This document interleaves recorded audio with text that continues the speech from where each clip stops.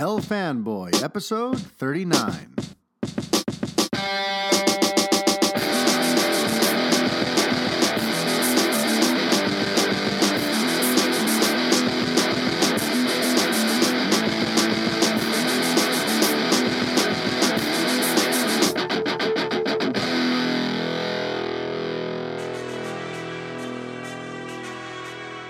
Hi everybody, Mario Francisco Robles, MFR here with you, and this is the 39th edition of the El Fanboy podcast. Holy crap, what a week. What a week. I am inundated with DC Justice League goodness, and on the one hand, I love it. On the other hand, oh my God, am I gonna need a break after this? Yeah, so we're like it's day 2 of Justice League week here at El Fanboy. Yesterday I had an editorial I released to all last week's Patreon perk, the Why Justice League Won't Crack a Billion. Although honestly, yesterday already feels like it was a week ago. There's been so much. Then I saw Man of Steel last night. Then I stayed up till 2 in the morning putting up and creating the video rant as I revisited Man of Steel for the first time in 4.5 years. And here we are today. I've already, I've put up the Man of Steel review. You've got it in podcast form as a bonus episode. You've got it in, video form over on the YouTube. Today, I've got an absolutely stacked show. I thought this was going to be, I think on some level I was hoping it was going to be a fairly mellow affair. I thought, okay, hopefully I can just focus on Justice League. I'll keep it short and sweet for this week since there's so much going on. I will put all my eggs in the Rick Shew basket because I have Rick Shew from Batman on Film coming on for we had a great conversation. I can't wait to share that with you. And I just really kind of thought, I'll keep today relatively short and sweet. We'll build it around Rick, and I'll move on with my day. But then as I hit the internet this morning to see what's going on in the world, there are so many stories that I'm like, okay, I'm going to have to cover this because I've got a lot to say. So I'm not going to wait till next week when these stories are old. We are going to hit a lot of major stories today. So this is going to be a stacked show. And, in a lot of ways, this week is very special for me because I feel like my entire blogging, podcasting, YouTubing, quote unquote career has led to this Thursday when I'm going to get to go see Justice League with a bunch of you who are going to come and join in on the fun. It's going to be a culmination event. Kind of like how the folks making Avengers Infinity War refer to it. That's a culmination event for the MCU. Well, this Thursday, getting to see Justice League with a bunch of you people is going to be a culmination event of 4 years of build towards this, because it was actually my passionate rants to my friends about Man of Steel. Those are what led me to contacting Movie Hole and contacting Latino Review for a job in the fall of 2013. So in a way, El Fanboy, MFR, all this stuff that I've been doing, the columns I've been writing and everything, all that was birthed by Snyder's vision for Superman. And so it's fitting that on Thursday, I'll go see his final outing as DC director. I'm going to see the capper of his trilogy. And I'm going to do so surrounded by friends. I'm going to do it surrounded by people who have supported me for years as I've cultivated my thoughts on all this stuff. It's really very special and very sort of monumental. What a ride it's been so far. And in a way, it's sort of almost like bittersweet because now I feel like once the dust settles and on Monday and Justice League is now in the rearview mirror and we count the opening weekend box office receipts and we know what all the critics have said and I've seen it and I've digested it, I'll officially be it'll be a whole new chapter now. Zack Snyder will be behind us. There's going to be a whole new sort of DCEU 2.0 to sort of look forward to. And there's going to be a long break too because Aquaman doesn't come out for another 13 months. That's the next DC movie. So it's going to be a whole new sort of a new beginning on Monday. So this weekend coming up, beginning with Thursday, getting to see it with you it feels sort of epic for me personally. And those of you who are coming on Thursday night, it should be a pretty epic night. If anyone else wants to join in, run on over to elfanboy.com for details on how you can participate in the El Fanboy, what do I call it? The Unite the Fanboys Justice League watch party, because I'm such a nerd. Thursday night here in Queens. Please, the more the merrier. We're going to be drinking over at the Forest Hill Station House before and after the movie. We're gonna pregame. We're gonna post-mortem. It's gonna be a whole Justice League extravaganza. I plan on taking pictures and doing little live videos to, kind of get everyone involved, including you, Tavo. I know Tavo Borrego would love to be a part of it, but he's not in New York, so he'll have to live vicariously through social media. But either way, regardless of how the movie turns out, Thursday is going to be a big night, and I'm just sort of, I'm taking it all in that this week is a monumental one in terms of it's going to serve as the capper of this chapter in my life. And, I wonder how things are going to be moving forward. Is it all going to be rainbows and butterflies? Because, right now there's nothing but reasons to be optimistic about DC's future. So part of me in the back of my head worries, like, are my listeners and my supporters and my readers, are they going to like me if I'm not pissed off about Zack Snyder? So I'm like, with him gone and with me suddenly having an optimistic outlook, I don't know what's going to happen. But I guess, you know what? I guess we'll cross that bridge when we get to it. They have yet to announce who's directing Man of Steel 2. For all we know, they're going to hire someone else who pisses me off, and I'll have more to scream at you about. But for the time being, the outlook looks pretty rosy. It really does. But all right, so enough of that sort of opening rambling I just did. Let's get into the show. What are this week's top stories?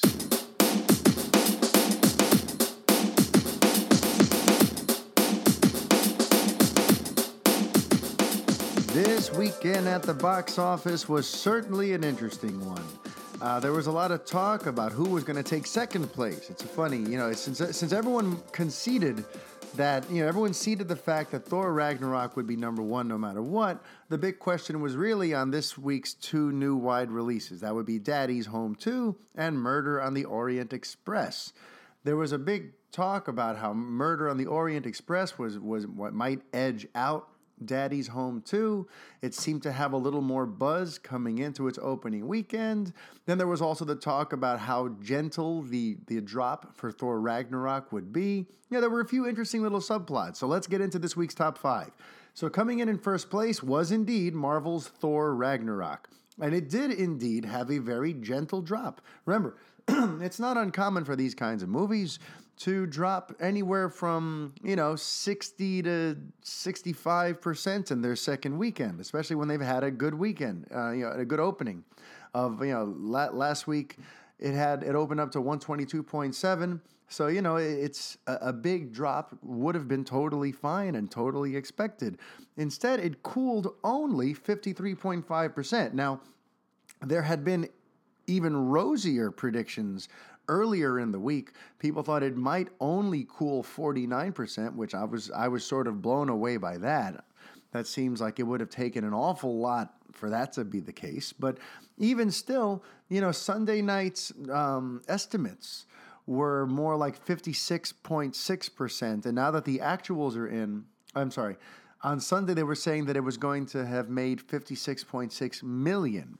Now with the actuals in, it's actually more like 57.1. So that 53.5% drop is very, very nice, and it speaks to the positive buzz and the word of mouth. It's going to be very interesting to see what kind of a third weekend it has, considering Justice League is coming out this weekend. And in theory, they should be vying for the same audience. So I would not be surprised if Ragnarok takes a huge tumble, a larger than usual third weekend tumble, because it's going up against the mighty Justice League. Now, in second place, you remember the big subplot, who was going to take it? Well, at some point on Friday, They were saying it was going to be Murder on the Orient Express, but now it looks like it's Daddy's Home too. That's right, not by much, mind you, by almost exactly $1 million. Daddy's Home takes second place with $29.6 million, and Murder on the Orient Express takes third place with $28.6 million. In fourth, there was A Bad Mom's Christmas. In fifth was Jigsaw. So that is your top five. Now we're going to move on. There's so many stories to cover. Let's get into them, shall we? So yesterday, actually, I think it was this morning, news broke that Sam Mendes had exited the live-action Disney remake of Pinocchio. Now that's interesting because it almost seemingly ties into another big director question mark that's happening right now. But before I move into that, what do I feel about Mendes exiting Pinocchio? And listen, I'm not particularly invested in any of these Disney live-action films. I'm probably going to get dragged to go see them because I have two small children, just like I ended up seeing Beauty and the Beast, even though I had no interest in that. But, Mendes was always, for me, sort of an odd fit, just like I think Guy Ritchie is an odd fit for this Aladdin movie. To me, there's nothing in Guy Ritchie's resume that screams he's the guy to do Aladdin. And just like there's nothing about Mendes, I don't know how the hell to say his name. There's nothing that screams that he's the guy for Pinocchio, especially because if we're going to look at Beauty and the Beast, that was really just a straight up adaptation of the cartoon. It's not like they gave the director free rein to use his artistic creative license to put a whole new spin on the fairy tale. The guy was basically hamstrung towards, into making a live-action version of the cartoon. Yeah, they added a scene here or there, and there's a new song and all that crap. But at the end of the day, Beauty and the Beast live action was the same as the damn cartoon. So when I see guys like Guy Ritchie doing Aladdin and Sam Mendes doing Pinocchio, I'm just like, why would you hire these guys who tend to want to have more of a say in the final product if you're going to tie them to a particular adaptation? But honestly, where things get interesting with Mendes, is, where does he go from here? Now, he's got a couple other things on the horizon, or, like at some point he had entered early talks towards doing a live-action James and the Giant Peach. But what's interesting now is James Bond's 25th movie, Bond 25, the as-yet untitled 25th Bond movie, is currently looking for a director. And Mendes did the last two. And, you got to wonder now, with his schedule cleared up, is there a chance he does re-enter the fold and do another 007 movie? I kind of hope he doesn't, because I personally found both of his movies sort of overrated. I was not big on Skyfall, even though everyone else was, and Spectre for me was a total clunker. Well, what's interesting now is, there's been a lot going on in terms of Bond 25 as of late, too, because people are talking about Denis Villeneuve. There's some recent chatter, thanks to an interview he conducted, that revealed that he at some point had some conversations about doing the 25th Bond movie. He said in an interview, the thing is, I don't know about that. But listen, Daniel Craig is a very inspiring actor, and I had some contact, and the thing is that I'm busy right now doing Dune. But I will say to have the privilege to work with him, it would be a dream. I would love to work with Daniel, and a Bond movie for me would be a treat. It's a matter of timing, I guess. So, it's kind of a loaded quote, but basically, he'd love to direct Craig. He confirms that he's had conversations about doing Bond 25, but that right now Dune is his primary concern. And it's funny, at first, my mind went, no. And listen, I love Denis Villeneuve. Anyone who's been following this show knows I'm a huge, huge Villeneuve fan. But my initial gut instinct was, why would you want him for Bond? He's known for doing, especially lately, these sort of slow, sort of plodding movies.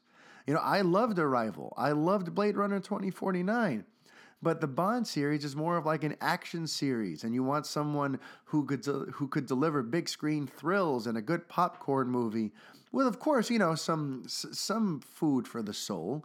But it's mainly, an action movie. So to me, it felt all wrong. But then I thought about it a little more, and I'm like, you know what? He did make Sicario. And Sicario, to me, it kind of, I could see how Daniel Craig would see some appeal in that. Because Sicario found a way to sort of weave, real life sort of geopolitics and interesting characters, and it had something to say, and the action was hard hitting. And, I could totally see why Daniel Craig would want him. And by the way, I think Craig is behind all of this. I have a feeling, Craig had a foot out the door, I don't know, a year or two ago now. And I think the only way he agreed to do this was if he had director approval. And if you look at these names, if you look at that name, Denis Villeneuve, you almost gotta feel like it's Craig who's saying, "Listen, I will do this movie, but I want a serious director. I want someone who I respect and admire and who I trust to make this. That's the only way I'll make the next one." And of course, the studio was like, "Sure, Mr. Craig, whatever you want." So I feel like a lot of this Villeneuve chatter or whatever, and the fact that Villeneuve's comments center on working with Craig, I have a feeling it's Daniel Craig, James Bond himself, trying to pull the strings and line up a director of that caliber for this movie, which I have no issue with, by the way. If that's what it takes for him to make another one and kind of go off on a high note, by all means. Am I personally ready for a new take on Bond? Absolutely. I adored Casino Royale, but for me, it's sort of been all downhill since then. So I'm ready for a new take, but as long as he's here, if he wants to have a say in who's directing it, then bring it on, okay? Now, while we're talking about directors, there's also some new information about Quentin Tarantino, another absolute favorite of mine, who I think is sort of like the voice of a generation. His new movie's in a bit of a state of flux. For the first time ever, he will not be associating with the Weinstein brothers. Remember, his relationship with the Weinsteins goes back very far. It goes back to the Miramax days. And then when they formed the Weinstein Company, he went over and did the Weinstein Company. He used them for his last few movies. So now he's disassociated himself from the Weinstein Company for obvious reasons. And now he's been basically sort of shopping his next project to other companies, including Disney and its Touchstone Pictures subsidiary. And what's interesting is everyone kind of thought they had the next Tarantino movie pegged. They thought, okay, it's apparently about the Manson family murders. But as it turns out, it's not going to be straight up about Charles Manson and not straight up about the Manson family murders. It seems like that's going to be one of the topics covered. It's going to be a sort of multi-narrative movie. It sounds to me almost like Pulp Fiction, where there's going to be a bunch of different things going on that perhaps all come together in the end. Looks like he's looking to tackle that era then, and the Manson family is just sort of part of what's going to be covered. It's not going to be a Charles Manson movie per se. As of now, rumored to be part of the cast is Margot Robbie as actress Sharon Tate. There's talk of Jennifer Lawrence being involved, Brad Pitt, of course Samuel L. Jackson, Leonardo DiCaprio may be returning to the realm of Tarantino after he did such a great job in Django Unchained. And then there were those rumors a few months back about Jared Leto playing Manson himself. Although at the time it was unclear if he was going to be playing Manson in Tarantino's movie or if he was going to be playing Manson in some separate unrelated film. So yeah, I'm definitely intrigued. It's Tarantino, it's Brad Pitt, Jennifer Lawrence, Margot Robbie. If you can get DiCaprio and Leto in there, like holy hell, bring it on. I am ready. Something else I'm ready for from another epic director is The Irishman. Now there's a new report going around that Martin Scorsese's The Irishman is going to be It's not going to be released exactly the way you'd think, because we know that Netflix made a deal, and they're providing a budget of like $125 million to make this movie with Robert De Niro and Al Pacino, and it's this big prestigious Netflix project. But people had initially assumed that it was going to get a theatrical run and then end up exclusively on Netflix. But now, according to Variety, Netflix is not entirely committing to the idea of putting The Irishman in theaters. Their publicity agent, Julie Fontaine, told Variety that it's premature to say anything concrete about the distribution plans for the film. And you know what? I'm kind of fine with that. If they're investing all this money, why dilute it? I feel like whenever they do these limited theatrical runs and then it comes to Netflix, it almost sends a weird mixed signal. It sends the signal that this is a movie that was in theaters, but it wasn't there long, and now you got to watch it on Netflix, and it's like it almost seems like the film might have been a failure, and that's how it ended up on Netflix so quickly. If you build the network around the idea that you're going to get to see the world premiere of Martin Scorsese's next movie with Robert De Niro and Al Pacino in it, and you can only see it on Netflix, now it's a true event. It makes Netflix prestigious. It gets people talking. It's going to create buzz. It's going to be a whole thing. So if I'm them, I don't do the theatrical release.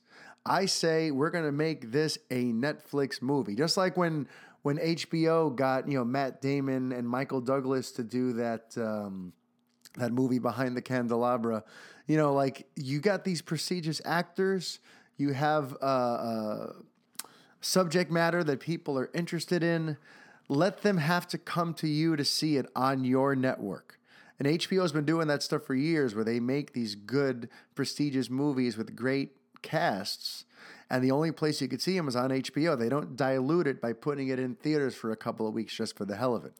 Now, I know the studios tend to do that for the sake of awards contention, because if you want the movie to potentially be up for Golden Globes and be up for, the Oscars and all that sort of stuff, it's got to have run in theaters.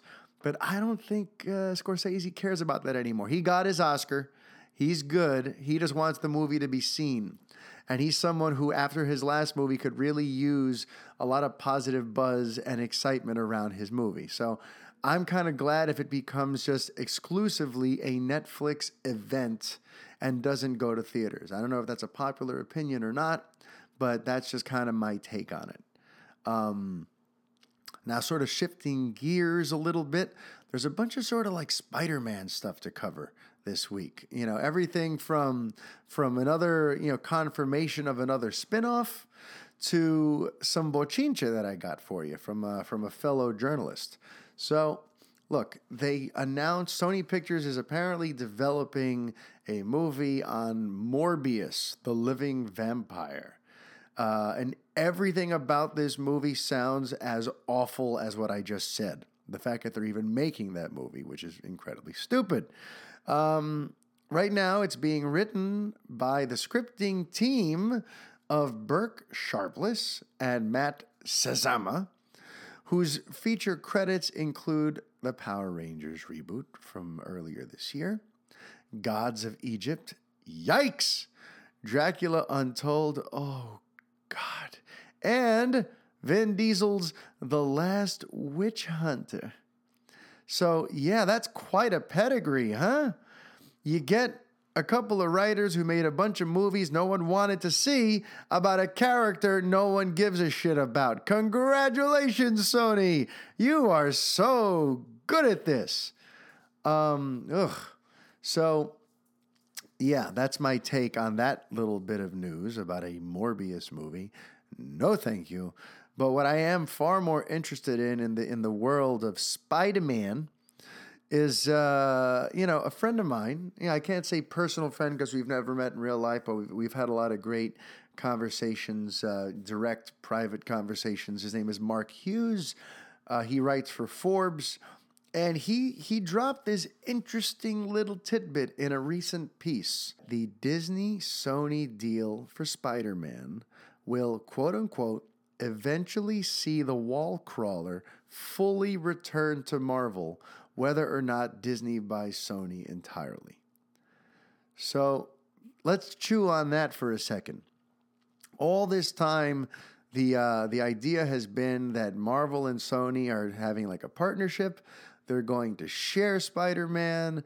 But you know what? Eventually, Spider-Man's probably just going to stay at Sony once Marvel has rehabilitated his image.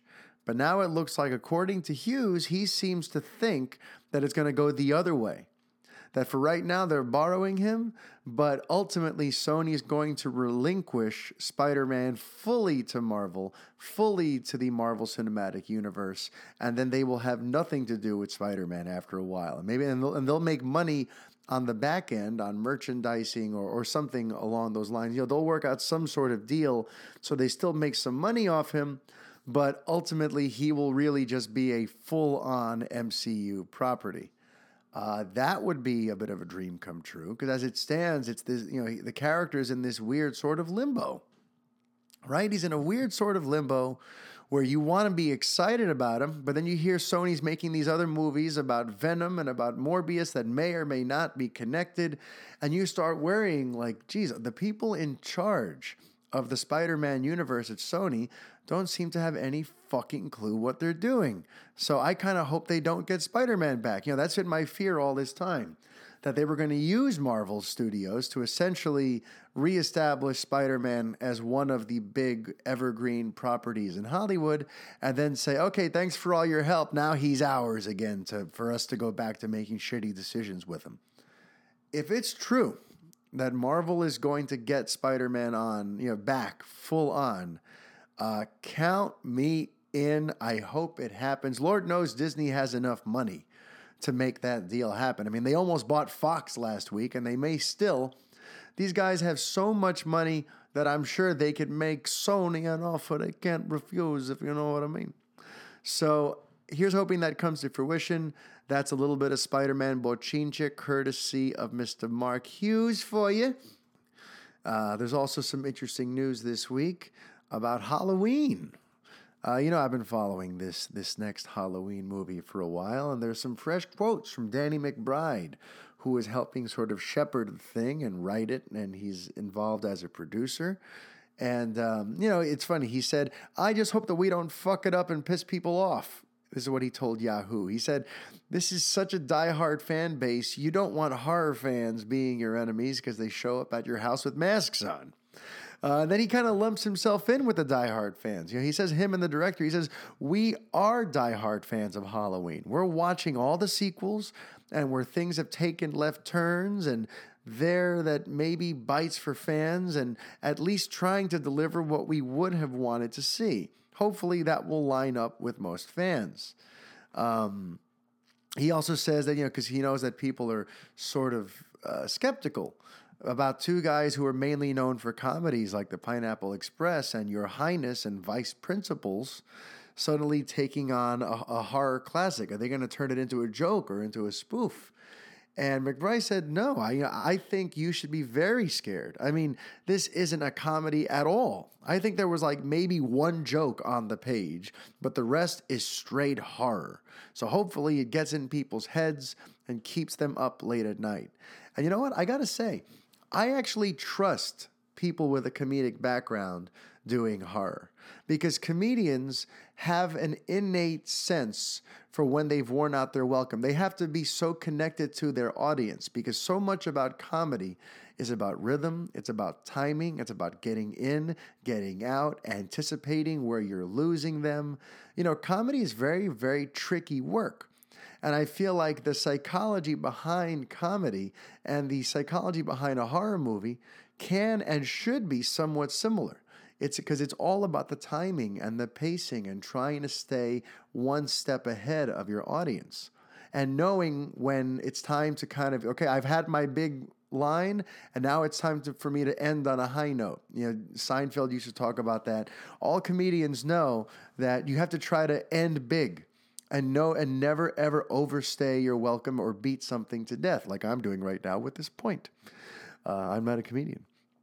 So, I actually trust them. I feel like they understand intrinsically how to tell a story, keep it lean and mean, and actually make it scary and make it tense, because they're not going to bloat the damn thing. So I'm very excited about that. And it's also interesting too that, there's a lot going on with the Halloween timeline, more than I had even sort of like realized. There are really like 5 different timelines that have been explored in the movies, because, with Halloween's 4, 5, and 6 and all that, the curse of Michael Myers and everything, those attempted to pick up from the primary timeline. But then there was Halloween H2O, which sort of erased the events of those later sequels, creating like a third timeline. Then there's the Rob Zombie movies, which made 2 films in a sort of remake universe, creating a 4th timeline. And now this one is going to attempt to go back to the original, even though people have already seen Laurie Strode die in another timeline. So they're going to have Jamie Lee Curtis back alive. So this stuff might get confusing for mainstream and casual cinema goers. So that is sort of an uphill battle. And I am curious to see how they navigate all that in terms of promoting the film, in terms of how the trailers are cut and edited. How are they going to address the fact that you essentially have to ignore everything? You have to ignore everything since the first Halloween. That's going to be an interesting thing to tackle. I do not envy them for having to tackle that, but I do believe in these guys. I think they're going to turn in a fairly exciting Halloween movie. Now we're going to switch over to the gaming world a little bit, because there's going to be a Super Mario Brothers movie. That's like a merging of 2 of my favorite things. I love Nintendo. I love Super Mario. I love movies. And, a little while ago, I want to say about 1.5 years, 2 years ago, there was an announcement that Nintendo was looking to get into movies after having been burnt very badly in the early 90s with that Super Mario Brothers movie with Bob Hoskins and John Leguizamo. It looks like they are at last ready to return to the cinema. So everyone was wondering, who are they going to make a deal with? What are these movies going to look like? What's the deal? Well, it looks like we're going to get an animated Super Mario movie done in conjunction with Illumination Entertainment and Universal Pictures. This is being reported on by Wall Street Journal, but apparently, Nintendo was closing in on a massive deal with Universal to do that.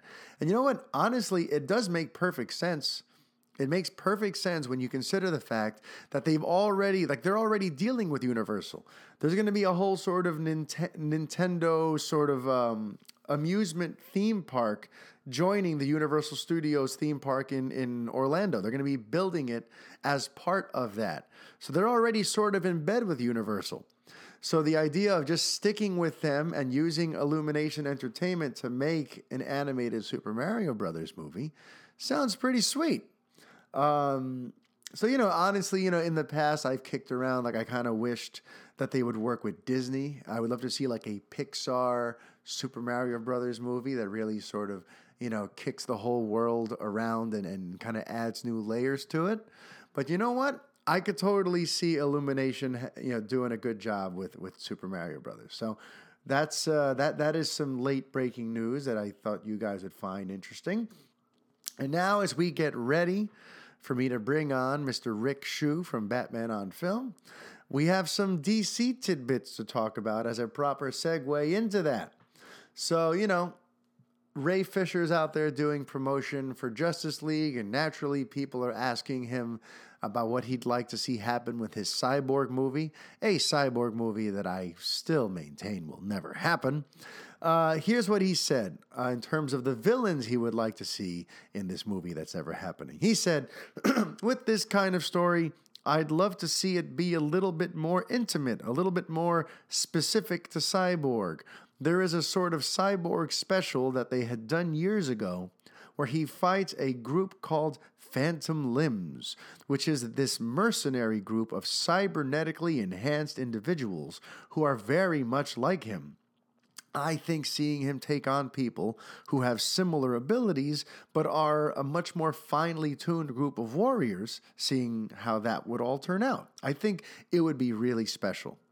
So Mr. Fisher would love to see Cyborg versus the Phantom Limbs in his movie. That's all well and good, but, we're never going to see that movie. Moving right along. Now, once again, we are in this weird realm where Affleck is up in the air in terms of his future. Now, I do tackle that in my conversation with Rick Shew, but there's one aspect that I don't. Even the producer, Charles Roven, whose job is basically, to go out there and do PR and make everything seem like everything is smooth sailing. Even he has added fuel to this fire now.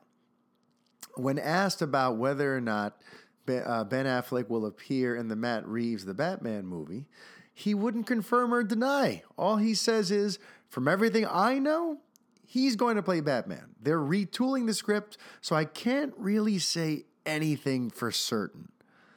Oh, goodness, here we go again with this. I can't really say anything for certain. And from everything I know, just say yes or no. All this back and forth is so goddamn exhausting.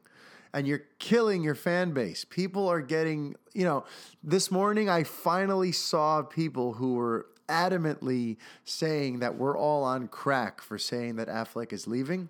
Finally accepting the fact that it looks like he's heading out, and don't let the door hit you where the good Lord split you, because people are getting tired of all this back and forth. It's unbelievable. And the reason this is a big deal for even Roven to be talking about how quote unquote not certain things are right now is because this is a guy who has to put a shine on everything. He's also he's out there downplaying how extensive the reshoots are. People asked him if he had to quantify how much of Justice League is Joss Whedon and how much is Zack Snyder. He says, I'll read you the whole quote. He says, in terms of the whole reshoot process and everything, he says, the goal is to make sure when you're watching the movie, it all feels cohesive. That imprint that Joss had, some aspect of it is going to come out in the direction, but the actors are already pretty much down the road on their arcs. Let's just say 85% of the movie is what was originally shot, aka Snyder. There's only so much you can do with other 15-20% of the movie. So right there, he's saying that Whedon is only really responsible for 15 to 20% of the movie. And again, he has to do this sort of stuff. He can't really admit how much of an overhaul took place because that wouldn't bode well. It wouldn't look good. It would not help sell the movie. And you wouldn't want to do that to Snyder. Zack Snyder, for better or worse, no matter what you think of him, he's been a good soldier for Warner Brothers. He's been an amazing team player.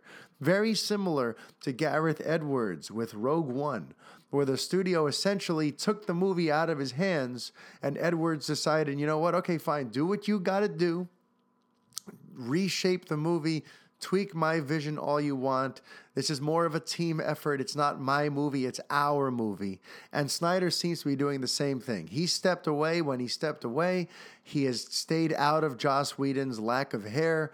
He stayed out of Warner Brothers and all the tinkering that they've been doing in DC Entertainment and Jeff Johns and all that sort of stuff. He understands that these characters and these movies are sort of bigger than him. So he's been a good soldier. So, if you're Charles Roven, if you're anyone in a position of authority who's out there selling this movie, of course you're going to downplay how much of what's in the final cut is Whedon's. And that's totally cool. I have no qualms about that. To me, it's just interesting for Roven, who in general is like, he's out there selling this thing. If even he is saying that he can't say anything for certain regarding Affleck's future as Batman, that says a lot. And I cannot wait to finally get some goddamn motherfucking resolution on this, because I am tired of talking about Ben Affleck's future as Batman. Let's just put this to rest already. Either you're in or you're out. And last thing before we get into Rick Shew, there was this really stupid controversy about the costumes for the Amazons. Right now, everyone's on some sort of crusade to point fingers at everyone and say that they're misogynists and they're anti-woman and they're this and they're that. And they're coming after Zack Snyder because of the costumes that he put the Amazons in for Justice League and how seemingly much more revealing they are. And it sounds like they're trying to point a finger at him like he's trying to turn women into sexual objects, and it's demeaning because in Patty Jenkins' Wonder Woman movie, they were better covered, and they're trying to say that Zack Snyder is basically like a pig. And it's just ridiculous. It's a nothing burger. He always fetishizes the human body, whether it's male, whether it's female. Did you see 300? Have you seen all the loving close-ups of Ben Affleck without his shirt in Batman v Superman? Did you see Henry Cavill running around topless in all the different times that we've focused on his killer abs and pecs? Zack Snyder in general is a fitness guru, and he likes his main characters to look like chiseled Greek gods. That's just how he is. This isn't an anti-woman thing. This isn't an over-sexualization thing. That's just his visual style. He likes everyone looking like some type of Adonis. But USA Today recently caught up with one of the actresses who plays an Amazon. Her name is Brooke Ence. She's a CrossFit champion. And she says it didn't bother her at all, the new costumes. She said, and I quote, "Didn't bother me at all. The girls on set never thought of the new costumes as a quote unquote sexy version." She said, "I'm an athlete first, right? Usually I can't wear anything without someone commenting about my muscular body. So for me, it was actually really cool to be able to show it and not immediately feel masculine, but still feel very feminine." So she came out in support of Snyder and says that, essentially this is not, she didn't feel like an object to over-sexualize. If anything, it made her feel like a strong woman. What a thought. So that was such a nothing burger, that story. And I'm getting so tired of this sort of witch hunt. And listen, I'm usually the last person to defend Zack Snyder. But in this particular case, this is just ridiculous. And you know what else is ridiculous? Rotten Tomatoes. They announced yesterday that they're going to be delaying the aggregate score for Justice League until their little YouTube show that goes up, I believe, tomorrow. And it's ridiculous. Or either goes up tomorrow or Thursday. And they're delaying it. They want you to see the show for the big reveal. And honestly, I think it's going to backfire. It's going to backfire for the brand and how people view Rotten Tomatoes, because it's just way too self-important. With all the hate going around about Rotten Tomatoes and how toxic people view that brand, with even Martin Scorsese speaking out against it, this was a time for the people who run that site to show humility. This was a time to say, hey, don't blame us. We don't write the reviews. We don't create the buzz or the negative press. All we do is pull it all together for you. So you have one neat, concise place to see what everyone's saying. That should have been their messaging during this time. Instead, they're pulling this stunt, and all it does is make them look like they take themselves way too seriously. And like they actually are trying to take control of the conversation about over particular movies. It's just a stupid move. Whoever okayed this idea, may they get fired tomorrow. I have a feeling that this whole thing with them delaying the score reveal and trying to build anticipation for their stupid YouTube show, I think it's a ridiculously tone-deaf move by Rotten Tomatoes, and I hope it blows up in their face. But now, it's time to bring on the man of the hour, Mr. Rick Shew.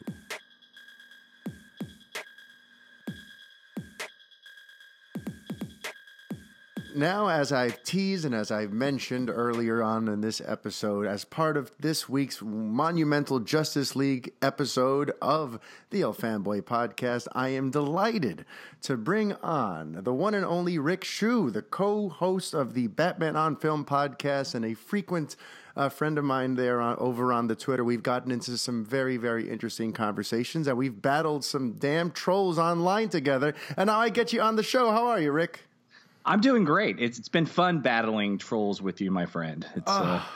It's always refreshing to have like a comrade to fight by your side. Yeah, I feel like you and I mean, it's probably to the detriment of our own sanity that we actually roll up our sleeves and get in the mud with some of these people. We probably should be above this stuff, but no, you're absolutely right, and I can speak for myself, and I think I've noticed it with you as well, as I've been less and less engaged with these people over the last couple of months. I've learned to blocking is one thing, but muting is really awesome because I like people screaming into the void. They think they're yelling at you and there's just nothing there. That is my absolute favorite now too. I haven't blocked anyone in ages. I'm all about the muting, the letting you scream into the void, just as you said. So yes, sir. All right. Now it's funny because initially when I sort of quote unquote booked you for this, it was mainly to have like a preview conversation about Justice League because you were going to be seeing it tonight after we recorded.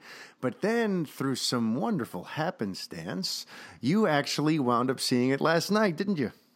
I did. I sure did. I emailed. There was I don't call it a surprise. There was a last-minute add-on for press screenings in Dallas. I'm in Dallas, Texas, for Monday night, and I found out about it on Friday. I emailed the agency that books these things for us and just said, hey, any way you can slide me over to that Monday? Yeah. And I got a call yesterday morning saying you're good to go. So that was great. That's awesome. Now, look, I know I don't want you to sort of go, I know you're going to save your most in-depth stuff for your podcast, and that's fine because I kind of want to keep things sort of on the surface, sort of non-spoiler today for my listeners. Everyone's going to get to see it later this week, and I tend to be very sensitive about spoilers the first week of a film's arrival. So just sort of on the surface, what did you think of Justice League? Well, I'll say this. So I can't go into specifics or detail, but I have known the story for quite some time. And so I was really curious to see, all right, so how does X, Y, and Z scene play out? Yeah. And so I was excited to see that. I was excited to see some scenes that I thought were interesting to see if it was going to be executed properly, and then some scenes I thought, oh, is this going to work? Because sometimes, as you know, the written word is one thing, but a good cast and a smart director can make that dialogue work. It can work. And so that was the most fun I had going into it. So I was doing that. So it was kind of an unusual watching experience in that regard. So I would say that because I knew the story, I knew what to expect. So there wasn't a lot of surprises there, although there were a handful, and I was very appreciative of those. But my overall feeling as I walked out, I said, it could have been a lot worse. There was a lot of things about it that were a lot of fun. There was some great chemistry. There was some really great character moments, some great scenes with some of these characters that we all love if you're a DC fan, particularly Batman and Superman for me. Nice. And so that was very fulfilling. Now, there's a lot of issues with this movie. It is to just say it's far from perfect is and I don't mean to. I was about to say that sounds lazy because a lot of people are saying it, but a lot of people can't. To be fair, we're all under embargo too, so they can't really go into what they mean by that, nor really can I. But I'll just say that the villain and everything that surrounds that subplot is bad. I mean, I don't even know how to like politely say it. It's like inexcusably bad. Yeah, I kind of love that little pregnant pause there as you were maybe trying to find a slightly more analytical term for it, and you just ended with bad. Yeah. Well, I mean, I did. I was thinking, let me really dig deep in my vocabulary. And you know what? No, it's just bad. How's that? Bad is bad. Yeah. I'm gonna go second grade here and just call a spade a spade. Now, it's funny that you referred to the unusual watching experience because I actually said a couple of months ago, it's funny, like this is going to be a movie that demands multiple viewings, not because it's necessarily going to be so good or so bad, but because there's so much baggage and there's been so much stuff that's been reported and so many different things that we've all read and heard about and whispers that, like, we're going to have to watch it the first time, like with a clipboard, kind of like how you had to do running down a checklist of, was this in there? How did this pan out? Oh, I reported on this. How did that go? Blah, blah, blah, blah, blah. And then maybe watch it a second time to then maybe just be able to enjoy it as an audience member. So hearing you talk about the unusual watch experience, it sounds like, you're kind of in that boat where, like, you're probably going to need to see it an additional time just to be able to, like, okay, now everything, I've checked all the different boxes on that clipboard, and now I can try to just enjoy it for what it actually is. Absolutely. And I would make the worst, like, official real film critic, although I do write reviews for BOF, and BOF reviews are legitimate. But I think they're more legitimate truly when they come from Bill himself, as far as representing us as our official review. I hear you. But the reason I make a terrible critic is because I'll walk out of a movie and hate it and love it the third time I see it. I'll walk out of a movie and love it and dislike it by the third time I see it. So I want to write a review. Like, can I be the critic that writes like the year retrospective reviews of a film? I would be really good at that. After I've seen it 20 times, I've slept on it, I've had another kid, I've whatever, right? Like I want to be that guy. I don't know if there's a gig for that, but well, that's kind of the thing for art, isn't it? Too, a lot of times, we ingest and digest pieces of art very differently depending on where we're at in our lives, right? And depending on what expectations we bring to it, depending on how we're feeling that day. Sometimes, you could just be in a certain kind of mood where a certain kind of movie just rubs you the wrong way, and then you see it again a few months later, and it's exactly what you needed that day. So it is interesting how, like, we have this conception of reviews are final, and once a revered critic puts in their review, that's it. That is the final word. But I don't think anyone ever actually stays 100% locked into their initial opinion. That's why you go ahead. No, I'm sorry. I was just going to echo that. I 100% agree, and I think you hit the nail on the head when you say that it is a sort of a snapshot in time and how you feel about that film. Even the greats like the late Roger Ebert, surely, he reviewed films and years later said, I feel differently about those films, better or worse, indifferent, whatever, but still they felt differently. And lots of films, go ahead. No, go ahead. Yeah, I feel like we're both very excitable guys, so this is going to be fun. Like in recent months too, I've been looking into some of the big classics and how they were initially sort of received and how they would go on to be received. And even films like Psycho by Alfred Hitchcock, even The Exorcist, even Blade Runner, all like initially were met with certain kinds of opinions. And then as time wore on and with the benefit of perspective, people went back and they sort of second thought themselves because they were looking at it from a particular, angle. And then it's funny, like now these things are all-time classics, but at the time they were sort of laughed out of the theater or there was a lot of derision towards them. So it is something to see how our views can really evolve. It's very well said. I think also of something like Empire Strikes Back. Critics weren't crazy about that film when it first came out. Oh. And it's hard to think about that because I think it's empirically the best Star Wars film. Absolutely, 100%. Right?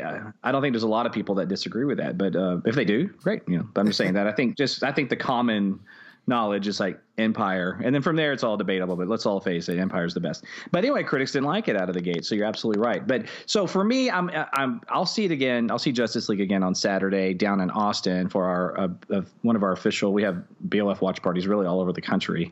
Yeah. But we're having one in Austin that Bill and I will actually both be at, and I'm very, very excited to see it again. I'm excited to just sit down and just, like you said earlier, just zone out a little more and just watch it. Just enjoy the film. And there's much to enjoy, man. I'm excited to see. Here's the good news. The stuff I know I don't like, that stuff's not changing in this film.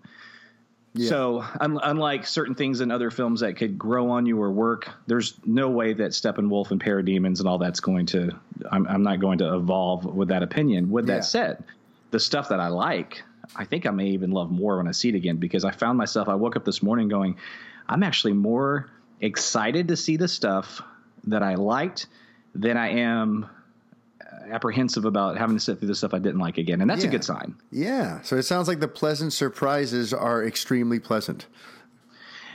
Look, I'm a big fan. I have mixed opinions of this DCEU as it stands. As a lifelong DC fan, particularly Batman, and my whole war cry, and BLF gets kicked around a lot because we are, and when I say we're honest, I'm not implying that other sites are dishonest. What I'm saying is that we're opinionated, but at the end of the day, what we want is.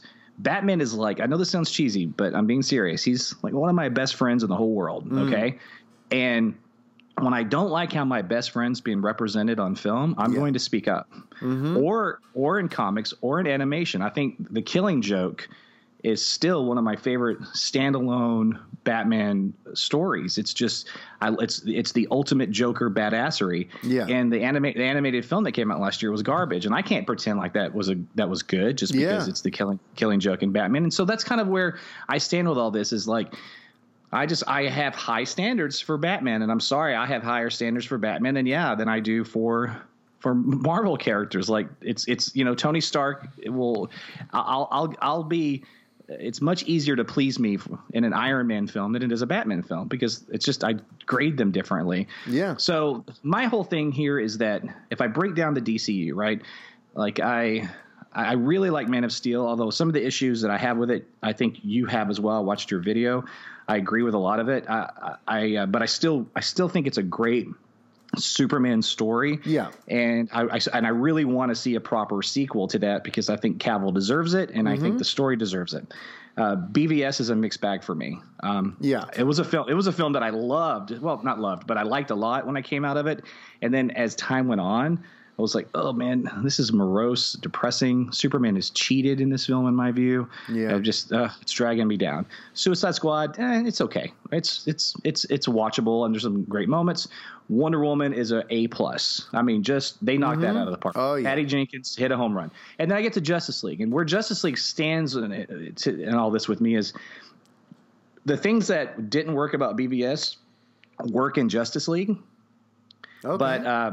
But it also has some of the same issues. Yeah. Doomsday and Steppenwolf are, one has a better vocabulary, but in terms of the CGI and and everything, it's kind of, similar in terms of my distaste for them. But yeah. But there's but here's the thing. This is where Snyder just hits a home run. I'm bringing this full circle. Okay. Is the cast. I think he has cast these films almost perfectly. I absolutely love the cast of Justice League, and I'm excited. Jason Momoa stole the show for me, sir, and he just did. And I was nervous that some of that hey, James Hetfield, Metallica, surfer dude stuff. I thought that was going to be overplayed when my man, when in fact it wasn't. And I'm certainly not going to ruin anything, but even the scene where he walks up on the rooftop, he says, "Dressed like a bat." I dig it. Thought that was cheesy. Honestly, that's actually a payoff of a setup, and so you'll know it when you see it, and it's like freaking awesome, And so it's amazing. Like certain things in context is like, oh wow, so you know what? I get it now. Yes, it was, and I go, I see, and I didn't had connected those dots when I had anyway, but neither here or there. But there's the cast makes this film fun and enjoyable to watch. Awesome. And that's real.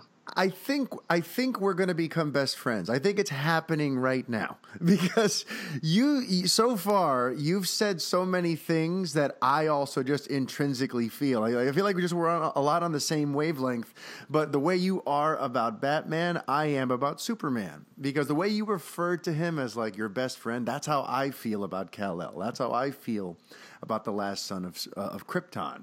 And when I rant and rave about him, it comes from a place of love, and it comes from a place of expecting more and feeling like a real kinship. Even though it's a fictional character, this fictional character has been there for me for years. Since I was a little boy, I've idolized and looked up to Superman.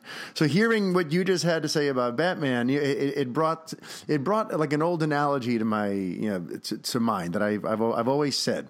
People who get mad when people like you or I critique the DCEU, because they feel like we should just have some blind allegiance to the brand, to the letters D and C, and we just have to love everything they throw at us.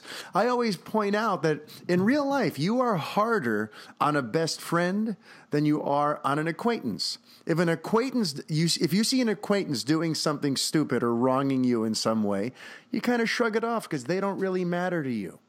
When a best friend screws up, that's when you go off, and that's when you have a lot to say, and you try to, get in front of them, and we're going to have an intervention and try to fix this because you are invested. They mean something to you. And I always say that for me personally when people are like, well, why aren't you this critical of a Marvel movie? Because I don't really care. I enjoy Iron Man and, like you said, Tony Stark, and and I have a warmth and a fondness for Captain America, and I in general I enjoy the Marvel movies. To me they're fine, and I have a decent time. But if one of them misfires, I don't take it personally because I'm like, all right, I wasn't this isn't my thing anyway. When DC misfires, it feels personal. Maybe that's irrational, but that's I've always kind of thought of that in general. In real life, you're harder on a best friend than you are on just like, a coworker or a casual acquaintance. And I think that sort of thing applies directly to how we respond whenever DC pisses us off. I love that analogy, man. That's great. I love it. So yeah, and Tony Stark and Peter Parker, and those are acquaintances. Yeah. Bruce Wayne, Clark Kent. Those are family members, right? And so it's going to be a little harder. I often get accused, and it makes me laugh because people will say I'm a Nolanite. And I'm like, really? Because I don't even like half of Chris Nolan movies, to be honest with you. That's funny that you say that because I really don't. I like his Dark Knight trilogy. I love the Dark Knight trilogy, and I love Memento. Everything else is it's okay. I can take it or leave it. But right. So that's always laugh at that. I'm like, really? You don't really know me then. People love to put people in boxes. People love to go, well, you disagree with me, so it must be because of X, Y, Z, not because you actually just didn't like what I liked. Because I'll break it down. Yeah, absolutely. I'll break it down like this. If you talk about Batman on film, I don't mean us, but I mean Batman in cinema. Yeah. Right. Batman '89 is a classic. I love it. I love everything about it, and I don't even want to debate the flaws because I don't care. I love it anyway. I think Batman Returns is borderline garbage. I think Batman Forever is goofy, and I think Batman and Robin's not even really you can't even dignify that film. So let's break it down. Let's get into Before the Dark Knight trilogy. Okay. There's one out of four of those films I love.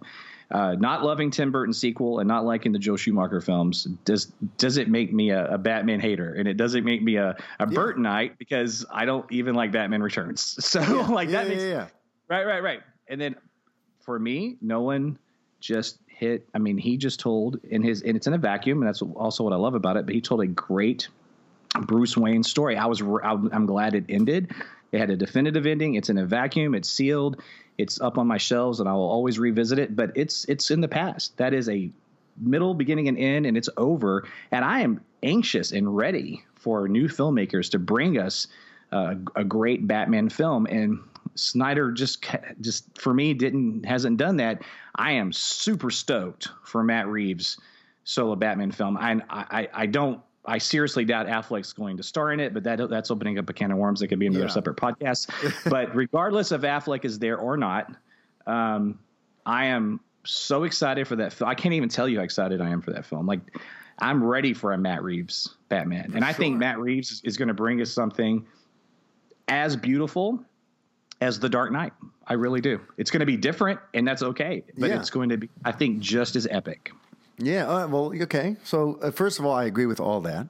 But while we're talking about epic, and while you mentioned Nolan's trilogy having a beginning, middle, and end, something I'm mulling over a video essay on, and something that I think you'll find interesting, is the sort of like bizarre history that brought us to Justice League and all the different twists and turns behind the scenes.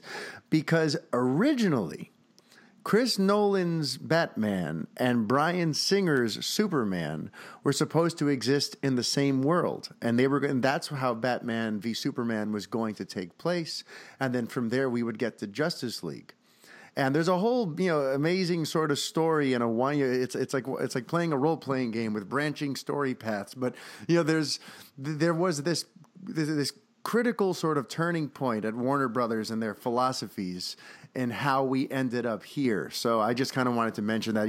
I think at some point I'm going to want to have you back on, or maybe I'll jump on the BOF podcast and we could talk about it. Because at one point, Nolan's thing wasn't going to be so self-contained. A lot of that happened because Superman Returns underperformed, and Nolan was sort of given free rein to just decide that he's going to make this its own thing. Because originally, it was going to be Bale and Ralph as Superman and Batman in the same movie together. I don't know if I'm curious to know if Nolan would have directed that himself. Maybe. I don't know. I know that he's been really adamant over the years, and the times that Bill has been able to actually interview him in person, they've talked about this on and off the record, that he just thought it was better that these characters existed in their own worlds. And I don't necessarily agree with that per se, but I will say this, and this again is opening up another can of worms, but I'll just make a blanket statement here, is that for me, the DC characters do work better by themselves. That's how they were originally designed. They're in different, they come from different worlds. They're in different cities. The Avengers, all that was, Stan Lee, everything was in New York. Yeah. That's the genesis of all that. Mm-hmm. DC, they manufactured that later.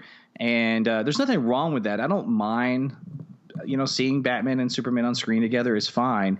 And I personally prefer, and I think they're going to do this with 2.0, is limit that interaction. And it's all technically part of the DCU, but I don't think that we're going to see, like in Matt Reeves' Batman film, my guess is it's probably going to be a prequel anyway, so it's a moot point because none of this would have taken place yet. But let's just say that I'm incorrect on that and it's in quote-unquote real time.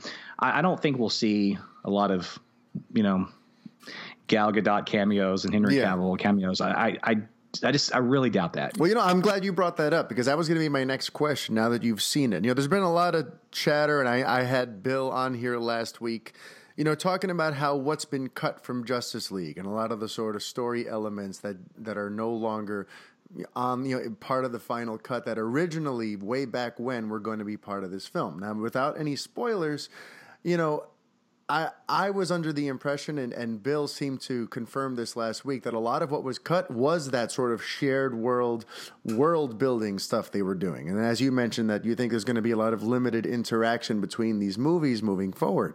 So with that in mind, how did Justice League handle the world building? Did it seem like they were trying to drop lots of seeds for how interconnected things are going to end up being?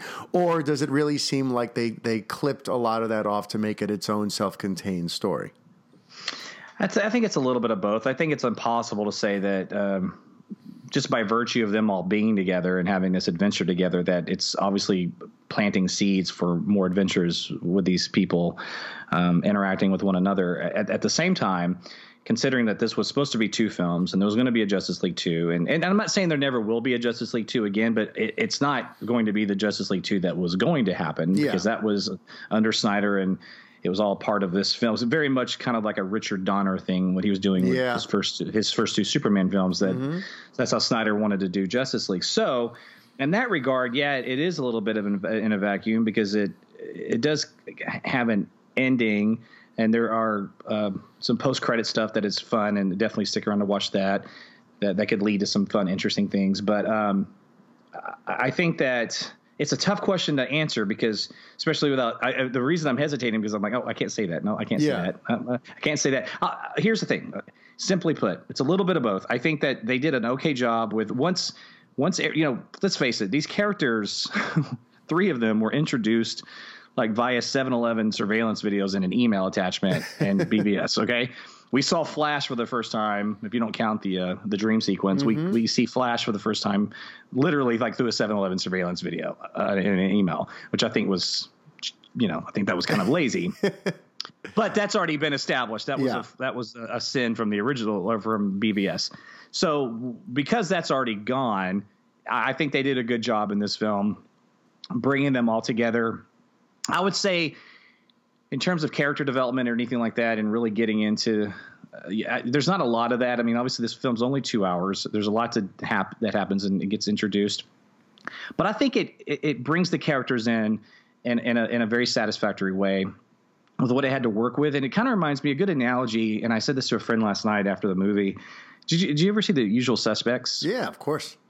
Okay, do you know how those characters were a lot of characters introduced in a short amount of time, then they go on this adventure together, then of course they start getting killed off, right? But you get invested in them pretty quickly, and there's enough little setups that make it satisfactory, and that to me is sort of like how this is. I think Justice League has that in common with Usual Suspects. Honestly, I mean, obviously very different. Yeah. But in terms of being able to introduce, build it up and then break it back down, all in the span of 2 hours.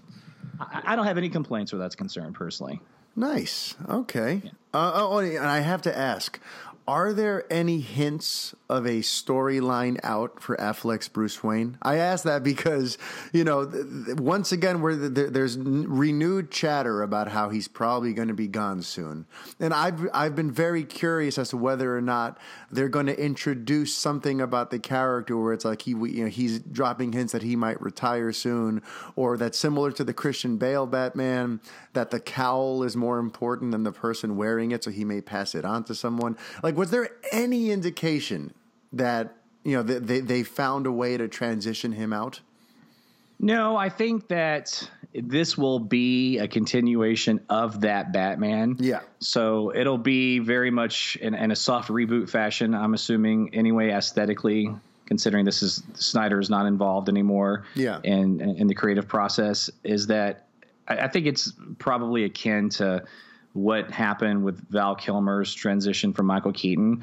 It's still the same Batman, still the same universe, but it is and it isn't. It's still the same Batman. Yeah. I think there's going to be a little bit. Obviously, he's surrounded by the same supporting cast, so it is. I think it's probably going to be a little bit of that. But my guess is this: I've said since back in January, we've had word and talked to people and whatnot that it was getting kind of dicey whether or not Affleck was going to do the film. Yeah. At first it was about him directing it. And we went public with that, and then we got ridiculed. And then he went on Kimmel and said, "No, I'm directing." And then it was like, BOF sucks. Everybody sucks that said that. And then of course he didn't direct. But he's still going to star in it. And he tweeted to Matt Reeves, "Welcome to the Batcave." And then he talks about he'd crawl around as an ape for Matt Reeves, all that stuff. Yep. And then, but I'm hearing stuff from sources and everything going, don't. That's all just PR BS. It's brewing. It's not good. So that was unfortunate. And then, of course, the comments yesterday, day before yesterday, where he's now just contemplating maybe doing Matt Reeves Batman. You know what that translates to? He's done. He's done. Right? He's done. He's done. He's done. And so I don't think that they didn't have a setup for him to leave, and I don't think they need that. They can just seamlessly transition the new actor. And if it's a prequel story, which I think Reeves is going to do, and I actually kind of hope he does, I want to see Jared Leto's Joker before he had his grill. I want to see him. Nice. Yeah, I want to see how he got the grill. I want to see him kill Jason Todd. I want to meet Dick Grayson. I would love that. Yep. That's hopefully Chris McKay's Nightwing. All that stuff. Like, let's go back and tell those stories. Yeah. And it's still in the DCU, but he doesn't have to talk about Superman and Aquaman because they're not even around yet. Exactly. And so it's a win-win. And you have a different actor playing Batman. You accept that visually a little easier because he's younger and right. I think that's the smart. Funny, and you know why this just confirms that we are now best friends. What you are saying is exactly what I said last week to Bill, and he totally agreed. So you and I are, and I haven't listened to the show yet. I've been meaning to. So no, it's cool. Fine. It's fine. It's just funny. Like you and I are literally on the same wavelength. Like I don't know. Maybe we have the same parents, and I was adopted, and I don't know what it is. But you're my long lost half brother. I don't have unfortunately, I don't have any like sexy Latina in me, man. But that's all right. It's okay. We're not all perfect. But listen, that's exactly what I said to Bill last week. They should make it a prequel. You hire a younger actor to play him, and then you get you get to have your cake and eat it too. Like we're literally on the same wavelength. So I do hope that someone out there in WB land hears these prayers, that they kind of go that way, because it's a perfect way to, as Affleck said yesterday, a cool way to segue out of the role. That would be a perfect sort of way to do it. Although I'm still mystified that we've gotten to this point again, where at San Diego Comic-Con just a few months ago, as you mentioned, he has that line about playing a gorilla, an ape on the ground for Matt Reeves, and then that very telling line where it's a total sort of it has an escape hatch attached to it, where he says, "I will play Batman for as long as the studio will have me." So to go from that last summer to I'm contemplating Batman is just unbelievable to me. And for him to be mentioning a cool way, quote unquote, to segue out of the role after sitting at a panel in San Diego and telling fans around the world that I'm here for good. I'm here. I will play this role for as long as they want me. And now this, it's just unbelievable, the back and forth. And the it's unbelievable. Talk. And I'm over it, man. Yeah, I'm over the drama. Too. And listen, and I'm going to say this, and I contemplated, I vacillated. Do I say? But I'm going to be honest about one thing, and I can say this, and this is not breaking my embargo, is that okay? Of all the issues that BVS had, Affleck was not one of them. He was surprisingly good to me, especially considering how much I love Bell as Batman, and I wasn't quite ready for a new cinematic Batman yet. Yeah. I thought it was a little too soon, but all that went away. And I love Jeremy Irons as Alfred. I was like, okay, you know what? This is a cool Bruce Wayne and Alfred. It's a different one from Michael Caine and Christian Bale. I like that. And it works just as well. It's great. That part is great. He was great. I was like, can't wait to see him do more Batman. He's a great Batman. Aesthetically, he's the best looking Batman ever in terms of size. And he looks like he just walked off a comic. It looks like that damn chin. It looks like he just walked off the pages of a comic book. Yeah. Now, let's get to Justice League, okay? And I'm gonna this pains me to say this, but I'm gonna be honest, and I'm curious to see if this gets brought up in reviews. Oh boy! Is that to me? It's painfully obvious, okay? The scenes that he shot with Snyder versus the ones that he had to shoot 6 months later with Joss. And during that time period, and I hope to God he gets his stuff together, because he's a family man, and I like Ben Affleck a lot. But he's we know that he's kind of fallen off the wagon. All this stuff is public information. All right, I'm not being like no, you're not being TMZ. No, I'm not. I'm just saying we know that it's common knowledge, and it's unfortunate, and it's just, to me, it's very obvious. There's you juxtapose, like, he looks so great and his performance is on the money, and a great deal of Justice League, and then, man, some of those reshoot scenes are rough. He's splotchy. He seems off. Puffy. He almost seems like he's puffy. He looks like he's phoning in his performance, man. It's very lazy. And there's several specific scenes that I will reference after I can get into spoiler stuff in here in a couple of weeks. Yeah. And I was watching it last night, and everybody I was around agreed with that assessment, and it made me sad to say it. And it's not like it's terrible or an atrocious performance, because, I mean, he can go on autopilot, and he's going to be. He's a pro, and he's good. And so, he can go on autopilot and it'll still work. But I noticed it, and I'm sitting here going, I just feel like he just needs to go at this point. Yeah. Like, I love him in the part, but in 25% of this movie, it's just an off performance. He doesn't look good. And I just want to see him get his life together and move on. I'll tip my hat to him that he made the best he made a really kick-ass Batman out of not so kick-ass movies. And I think he deserves a lot of credit for that. It's impressive. Well, and if you like those movies or better than I do, and you think those movies are kick-ass, and more power to you, that's even better for you, because you get the full package. But I at least got him, and I'll take it, Yeah. Well, and not to beat a dead bat, but aside from obviously what you saw in the movie, which I will get to see on Thursday, even just in person, in terms of all these promotional appearances these last few weeks, I see him, and I see a guy who's over it. He smiles for whatever the official picture is, but everything before and after it, he looks like a guy who just wants to be anywhere but there. And if I'm reading it through just these little press snippets and candid shots. And now you're hearing it, that it even seemingly comes through in the movie itself. You know, as much as it pains me, I got to agree. I think it's time for him to go, because I have enjoyed him. I would have loved to have seen him play the role for years and years to come, but it just seems like this thing went south. It's unfortunate and it's premature, but it's time to say goodbye. Either time to say goodbye, or he recommits. He recommits and gets it together and brings us the Batman that he brought us in BVS and brings us for the most part in Justice League. But I think when you see it, I'm confident. I think you'll agree. It's noticeable and it's depressing, because he can be so great. He really can. He can. Okay, so look, I've only got you for a couple more minutes, so I kind of want to end on a more uplifting note. You know, he was on Kimmel yesterday, and there were actually a couple of funny things that came out of that appearance. So I kind of want to address those. He revealed that both he and Matt Damon had auditioned to play Robin. Had you heard about that?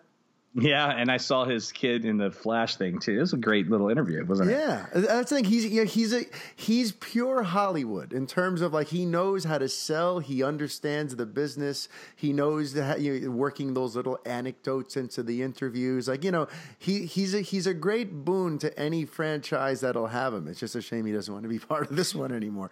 But that was cool. Go ahead. I was going to say a few years ago, it was not 2 or 3 years ago, I guess now, 2 years ago. Sorry, I'm doing math in my head. That's always a dangerous thing. I ran into Affleck at the MGM, and I was like literally on a blackjack table across from him, playing a minimum hand that I could not afford to play, but was doing it anyway because I'm an obsessive gambler when I start drinking, especially. But I'm like, you're at a table you can't afford to be gambling at when Affleck's sitting at the table next to you. Oh, but wow. Yeah. And I was texting Bill, and I almost went over, and plus I had drinks in me. I had some liquid courage, like, hey, Rick Shew, Batman on films. And it was before BVS came out, and some of the trailers were already out. I was going to pick his brain, but I left him alone. I was like, no, that's cheesy. I'm drinking. He's in Batman on film. Get the F out of here. But this is what I was going to say. I've been in his physical presence, and the dude is Hollywood. I mean, he's as cool as they come, man. Like, he's got a stud. That X factor. Yeah. I was like looking for my wife, going, I don't want her to see this cat. Where's she at? I need to hide him from my wife. Yeah, because he's a stud, and he's a cool guy. Fluent Spanish. I like his politics personally. Yeah, and there's a lot of things about Affleck, and I love his Batman. Yeah. But and that's the funny thing too. Everyone comes at us because they think we're trying to beat him down, or because we're talking smack about him as Batman. Like, no, we're fans. Like, I shouldn't speak for you, even though we're because we're not officially best friends yet, but I'll speak for myself. We're getting there. We're getting there. But I feel like, I am a fan. I'm a big supporter. I've loved his writing. I've loved his directing for them. I haven't seen Live by Night, but everything else I've seen, like, I believe in this guy. I root for this guy. No one was happier than I was when he had his own career resurgence as a director after The Town and Argo came out, and suddenly he was back after years of being a punchline, after Geely and Jersey Girl. Like, I was cheering. I want to see him do well. I want to see his projects prosper. I want to see him sort of with a renewed sort of vigor and focus. Like, I'm excited for his future, but I guess for the time being, I want to see him get his affairs back in order, because it does seem like, he's going through a lot. There was the recent divorce. There's the whole thing where he was in rehab earlier this year. He's going through some stuff, and it feels like this DC thing is sort of an albatross hanging off of him that in a way is almost holding him back from fixing himself. So I kind of hope he does step away, gets his life back in order, and continues on the path he was on before he entered the fray and put on the couch. I couldn't agree more. Let me just say, two of my favorite Affleck performances are supporting roles, and I think they get overlooked, particularly one of them. But I'll say Shakespeare in Love. He's great in that film, and he really is. He's great in Shakespeare in Love, and you're watching him. Wow, he can handle classical material. And then in Dazed and Confused, he was in Dazed and Confused. It's one of my favorite films because I watched that going, I feel like I'm just watching a film of a bunch of high school kids in the late 70s. I don't even feel like I'm watching, like it's like a camera's on real people. This doesn't even feel like a movie. Richard Linklater's a genius. Oh, he's unbelievable. He's unbelievable. But Affleck in that film, man, he's remember, he's the guy that he's like a senior, but he fails, so he's like a senior again. And he still wants to go around doing the ritual where he busts the ass of the freshman with the paddle, and all the kids are like, does that count? The loser like failed, he gets to do it again. But that he is so funny in that movie, man. And if you haven't seen Dazed and Confused in a long time, and if you see it and you don't think about Affleck being in it because they're too preoccupied with Matthew McConaughey's cool role, he's in the film and he's got a great part. He's in it maybe 10, 15 minutes, but he chews up every scene he's in. He's great. So. Well, the camera loves him, and he's got this easy charisma. Like you said, he's Hollywood. Like you look at him and like, yep, that's a guy who belongs on the big screen. It's time to bust some ass. I don't know. That's just one of my favorite lines. You got to see it in context. Yeah, all in context. Yeah, I think I saw that one again like about a year ago. So it's still pretty fresh to me, and I agree with you.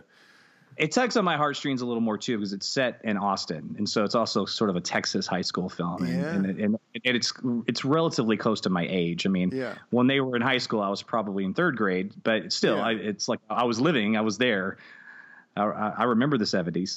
Yeah, well, I feel like I should have you back on at some point just to talk about Boyhood if we're talking about Linklater and all that stuff. But listen, right, so go ahead. This is on BOF how we come up with our satellite shows, man. We just start talking about stuff, and like we need to do a podcast on freaking Richard Linklater films, and we'll make it happen. Well, already I'm thinking I need to have you back on for a Superman discussion, even though I'm going to be on the Batman on Film Superman episode that's coming up. And I also want to have you back on to talk Star Wars, since you and I are both Star Wars junkies and we both love the same one. The Empire Strikes Back we think is the best. So I'm going to want to have you on again as Last Jedi approaches. But before I will talk Batman or Star Wars any day of the week and twice on Sunday, my friend. You just tell me when and where.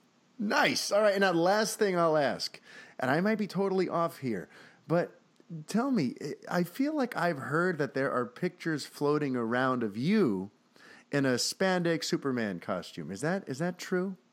Oh man. So first of all, I'm an old school actor, and I was a very active actor in my 20s and early 30s. Yeah. But I was reading for the role of Superman up until Brandon Routh was cast. Get out of here. Yeah. I've got a whole, I could tell you a bunch of stories about that. I got to find it, but I have one of the auditions on tape. It was a pretty exciting experience. I'll never forget the girlfriend of my time, who's now my lovely wife. She called me. We were living in an apartment together, I guess in 2004.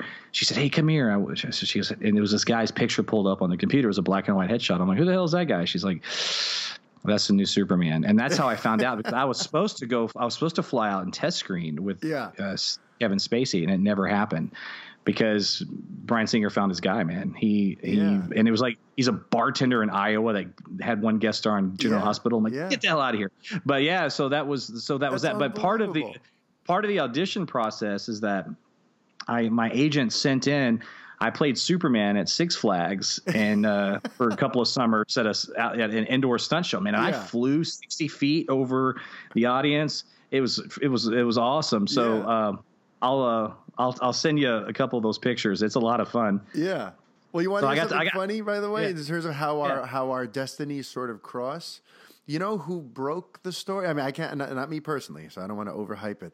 But you know who broke the story of Brandon Routh as Superman, which is probably where you ended up seeing that headshot and were dealt that blow?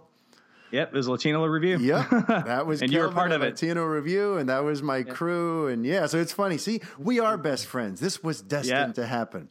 But here's what I need you to do.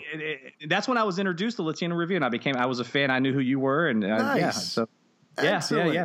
All right, good. So here's what I want, though, because I asked about the Superman costume, not even realizing that what an epic story that is, but because I want you to send me your best picture of you as Superman, because I also have a spandex Superman, and I want to send it out to both our followers later today, and we're going to ask them all who wore it better.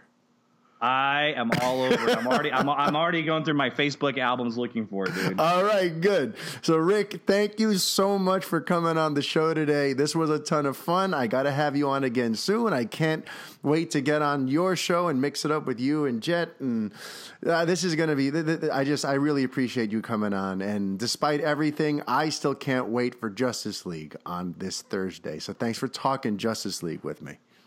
You should be excited about it. There's plenty to love about it, and it was an honor to be on, sir. Thank you very much. So that was certainly a good time, huh? I'm going to have to get Rick back on sooner rather than later. That was a blast. But okay, here we go. I have some new reviews to read for you all. I always promise you that anyone who takes the time to write me a review on Apple Podcasts, formerly iTunes, they used to call it, I will read it out, and I will give you a shout out. So here's what we're going to do. I got 3 this week. 3, I tell you. The first one is called Simply the Best. It's written by someone named EMTNYC28. They gave 5 stars. They say, Mario is my one-stop shop for genre film entertainment news and analysis, period. Keep it up, MFR. So I like that. Nice, short, and sweet. Then the next one comes from user TanLate62. It's called Longtime Listener. It says, thanks for always giving me the best commute home from work on Tuesdays, talking about the movies I love. Always feel like you're right there with me, talking directly to me. You know, it's funny, I get that a lot.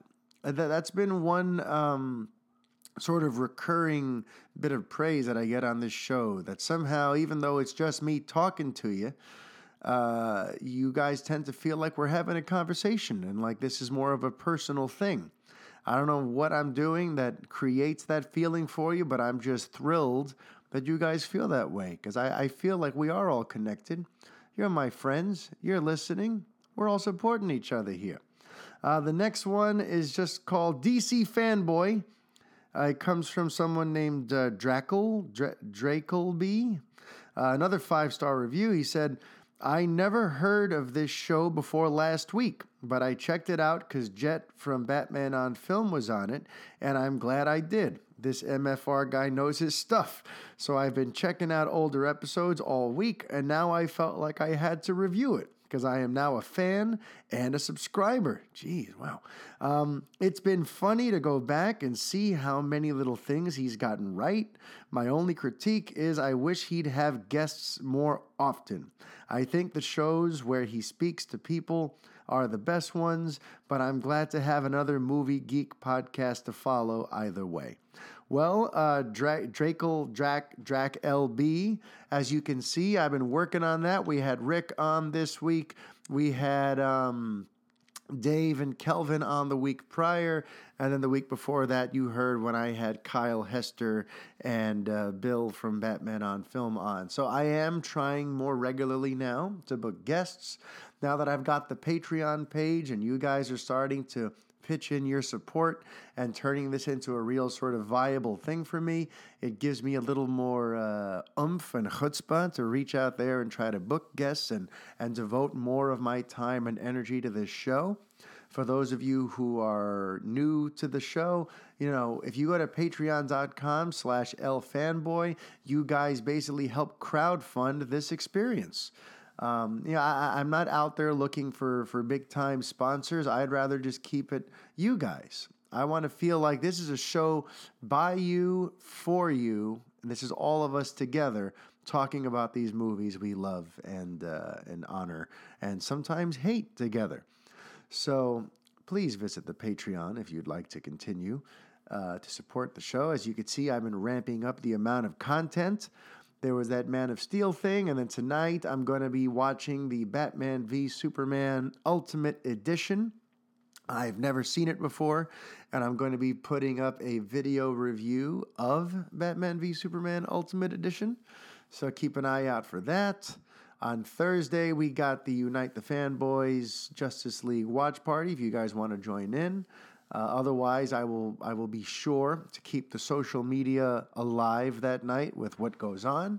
And also later today, I will be posting a side-by-side comparison of myself and Mr. Shew in our respective Superman costumes. So I want to know from you guys who wore it better.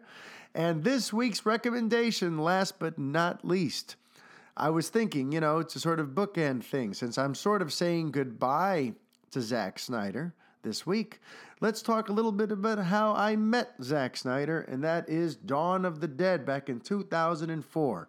That is this week's recommendation. It was a remake of the George A. Romero classic zombie movie.